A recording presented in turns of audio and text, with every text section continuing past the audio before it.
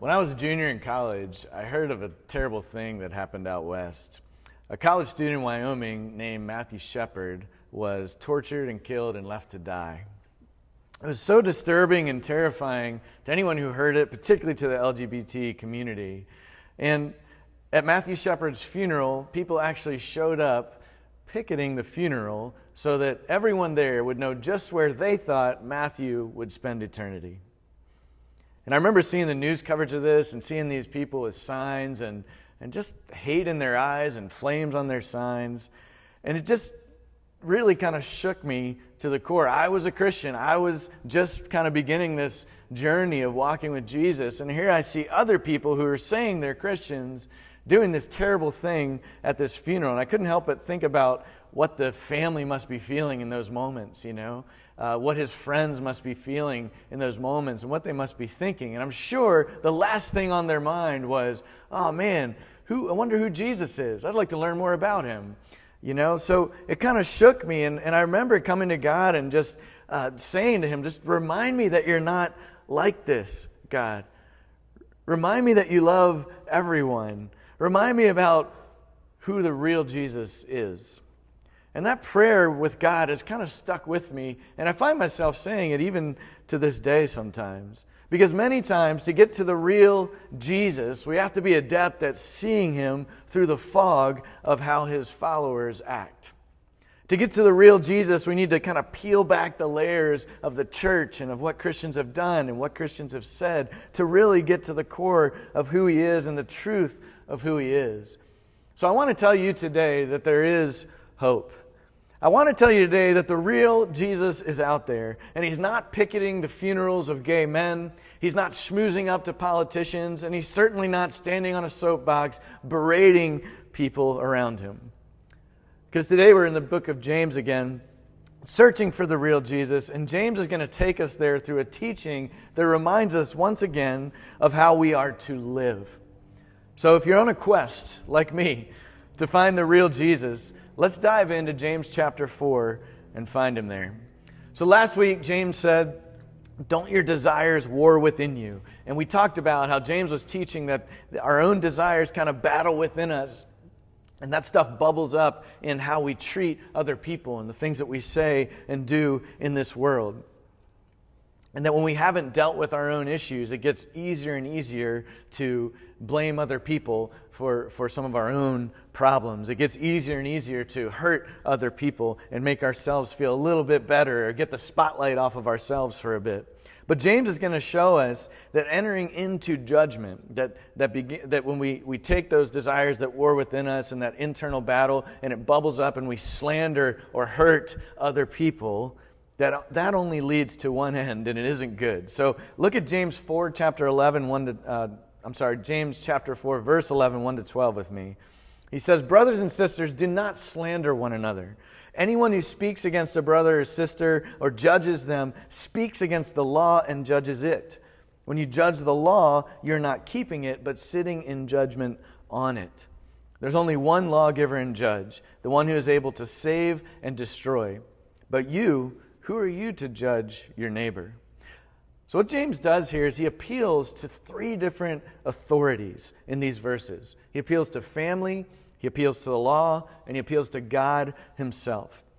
And now, if you're a first century Jew, there are no other appeals to make. This is like the trifecta of Jewish authority symbols, right? You're loving your neighbor, the law, and God himself, or loving your family. So he starts with family. He says, do not slander your brother or sisters. And it isn't perfectly obvious in most of your translations, but James actually uses the word for brothers and sisters 3 times in the first sentence in the Greek. So literally it would read like this, brothers and sisters, do not slander one another. Anyone who speaks against a brother or sister judges their brother or sister. And remember, in Jewish literature, numbers matter. And the number 3 is a symbol of perfection. So when something is repeated 3 times, that author is highlighting it from a literary standpoint. He's reminding his readers that this thing is important. So James here uses the word for brothers and sisters 3 times to remind them that slander is bad in general, but slander against each other, when followers of Jesus do it against one another, that's against family, and that's pretty heinous. So speaking evil against someone else, this was a serious problem to James's readers. And remember last week we talked about that James was writing this in the beginning of the church. So there was this persecution that arose in Jerusalem, and the Christians scattered out to the surrounding regions and towns. So the people that James was writing to were under tremendous pressure. They feared losing their jobs, their families. In some cases, they were arrested, and in some cases, they even lost their lives because the Pharisees and the teachers of the law were on a rampage against the Christians at this point. So take that context and ask yourself, why would James be highlighting slander in the midst of persecution? It seems like he'd be better off encouraging them in their faith, spurring them on, saying, you can do it, right? Be strong, right? Well, there's two things to think about. That he's doing here. I mean, encouraging someone in their faith doesn't just mean saying, you got this, right? It means reminding them of what their faith is all about. And a pretty important point of the Christian faith is to love your neighbor as yourself. And you can't do that if you're actively slandering someone else. But secondly, history has shown, right up to this very day, that persecution actually makes the church stronger. That when you find persecution, the church grows. You'll see sweeping movements of church growth kind of underground in places where there's persecution in the world today. And the same was true then. It was persecution that caused the church to scatter, and then in that scattering caused the gospel to go out and radiate out from Jerusalem in a way that maybe wouldn't have happened had there not been that persecution. And so, as you might imagine, in a situation of persecution, people make some very difficult decisions. It's the father who lost his business and decided to take his family to a new town to set up shop and start a new business, right? It's the mother who maybe her husband was arrested or even killed, who takes the family and runs to a new town to kind of start over under the radar of those who are after her husband, right? And when that happens, the people in the new town maybe don't always treat those people as well as they should. The people in the new town start gossiping and start saying things like, well, why is she coming here and starting that business? Why is he coming here with his family and taking up our valuable resources? Or they start to kind of tear down at people, and the whispers increase. And you can almost hear the gossip of like, I'm still here. I stayed strong. I didn't run when I was under persecution, right? But that's what we do. We find any way under the sun to judge and criticize other people. It makes us feel good. It makes us feel superior. It makes us feel justified in the decisions that we have made in our own life circumstances, right?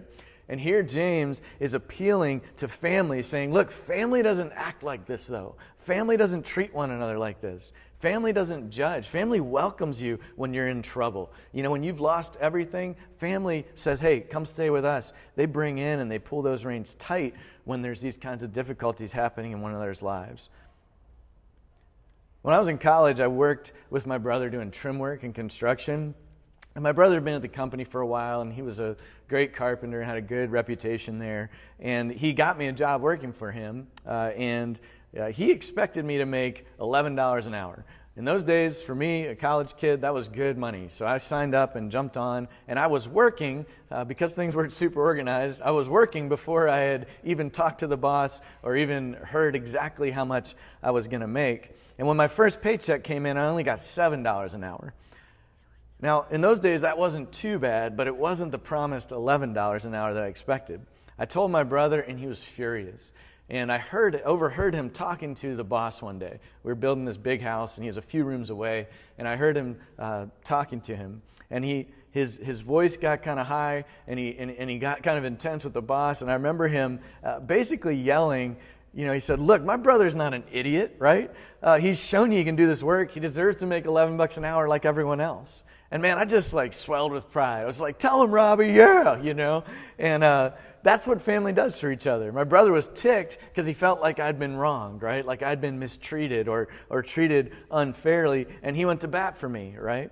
And after that conversation, I'll tell you, like any decent big brother would, my brother came to me and he said, well, I talked to the boss and you're going to get your money. He said, don't screw it up, right? Because that's what family does. So James appeals to our sense of family with one another for why we shouldn't speak evil against each other. And then he appeals to the law.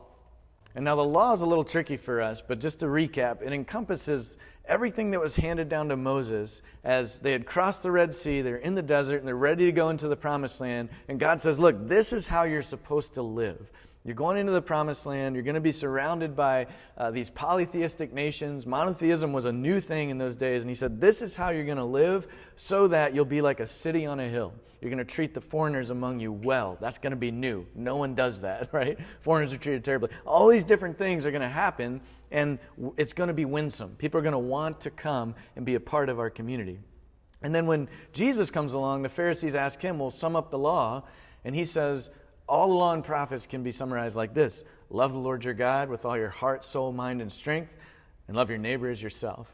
And so when James mentions the law, he's encompassing all of that. And really, Jesus' vision of how we are supposed to live in this world wasn't that much different from the Torah, from the law that was given to Moses. We're supposed to live in such a way that's winsome to those around us. So James here, Jesus' little brother, speaks about the law, and he's bringing all of that in. And he says, anyone who speaks against a brother or sister or judges them speaks against the law and judges it. When you judge the law, you are not keeping it, but sitting in judgment on it. So in other words, the law that God gave and the summation of that law that Jesus taught is meant to be obeyed and lived out for the distinct purpose of the world to see that, to see the way that we live and that it's different, it's winsome. And loving God and loving your neighbor is the basis on which we share the gospel with people. The good news about who Jesus is with the world, right?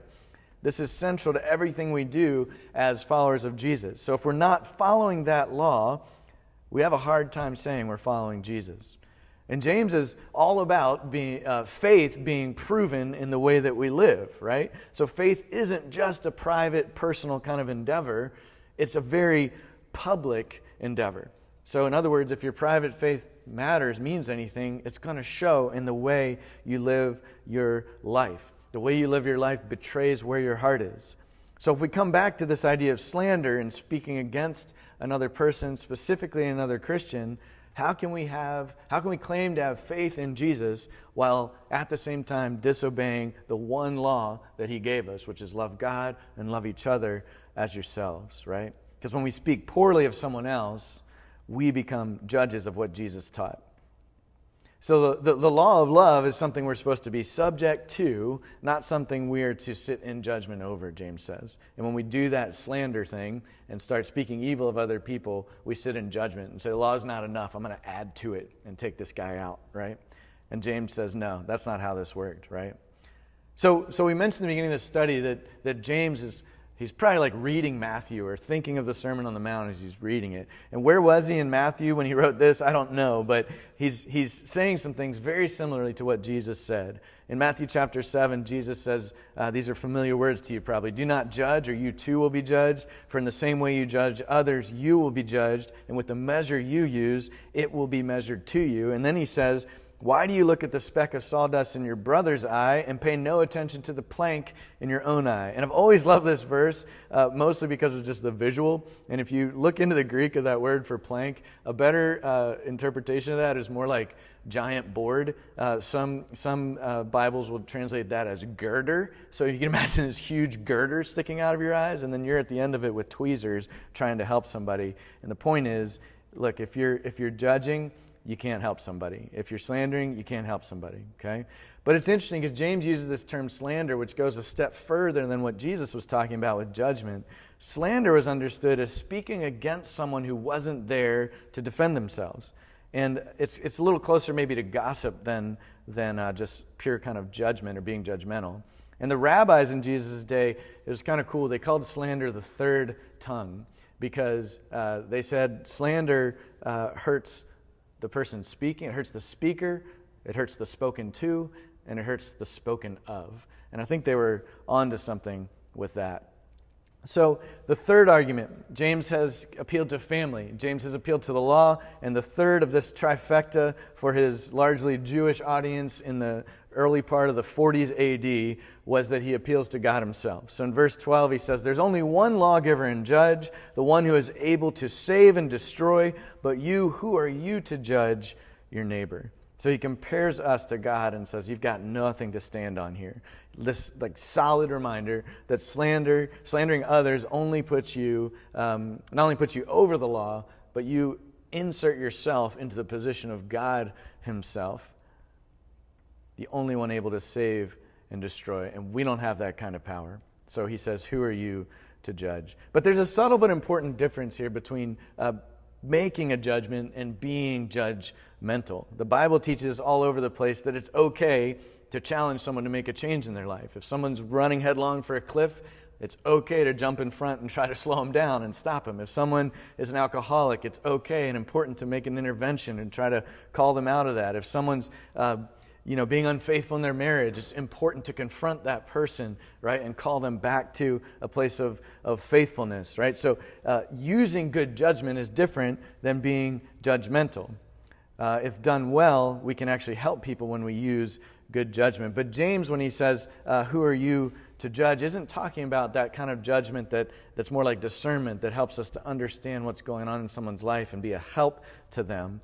He's talking about becoming judgmental. That's when we begin to approach someone without having all the facts. That's when we start to judge and condemn someone rather than doing this in a constructive way to try to restore that person. So that's it. He appeals to family, he appeals to the law, and he appeals to God himself to say, look, do not slander each other. This is a serious, serious offense in the church. And I'll be honest with you, I don't love this message. I don't love teaching messages like this. I'd much rather teach a message about how we're all loved and accepted by Jesus. I'd much rather teach a message about how awesome the gospel is and how how sharing it with other people is just like this amazing thing, or about the value of every person created in God's image. Those are the sermons that are easy for me to preach. But this sermon is necessary. If we're going to live out the gospel, we have to figure out how to treat one another well. We have to see each other as true family. We have to see the seriousness of speaking against someone else. And we have to really believe and live like God is the only one capable of making judgment anyway. So let's leave that to him and seek to live in harmony with each other. And at the end of the day, living like that is winsome. Living like that is what will draw other people to Jesus. Not the one being touted by people doing awful things, but the real Jesus that we're talking about today that we want to draw people to. So I'll encourage you like this here at the end. The real Jesus is here. The real Jesus loves you like family and fights for you like an older brother. The real Jesus simplified the law and said, look, love God and love people. That's it. And the real Jesus is the only one who knows the true motivations of the hearts of people anyway. So let's leave judgment up to him. Let's let him figure that out. For us, let's just love and be in community with people without slandering, without hurting them. And now all of a sudden I like this sermon better. It's not about rote rule following. It's about how to live out the gospel. And that's at the heart of what the book of James is about in the first place. And the real Jesus is found in living like him as much as it is found in the searching for him. If you're genuinely seeking him every day, then your life's going to begin to match his. Then you'll find yourself holding your tongue more often. You'll find yourself speaking life rather than slander and death, and following the law of love and leaving the judgment to God. So I hope we can walk together in that way today. I want to leave you with a prayer. I just want to lift you up and do kind of a benediction is what we call it, where you're just kind of sent out. When we're meeting together in person, this is my favorite part of the service together, is like the sending out. Because that's the point of drawing near to like this anyway, is that we can be sent out into the world to live like this and draw people to Jesus. So would you pray with me? As you stand up from the couch, as you take that last sip of coffee this morning, as you open the door and walk out into the world, may you walk in this way that brings life. May you speak life to people. May you meet and know the real Jesus through living like him. May the motivations of your heart be pure so that the actions and the things you speak would also follow suit and be pure. And in that, may you find the real Jesus. And may you find fulfillment, and may you find that life and life more abundantly that he has promised. We ask these things in the strong name of Jesus. Amen.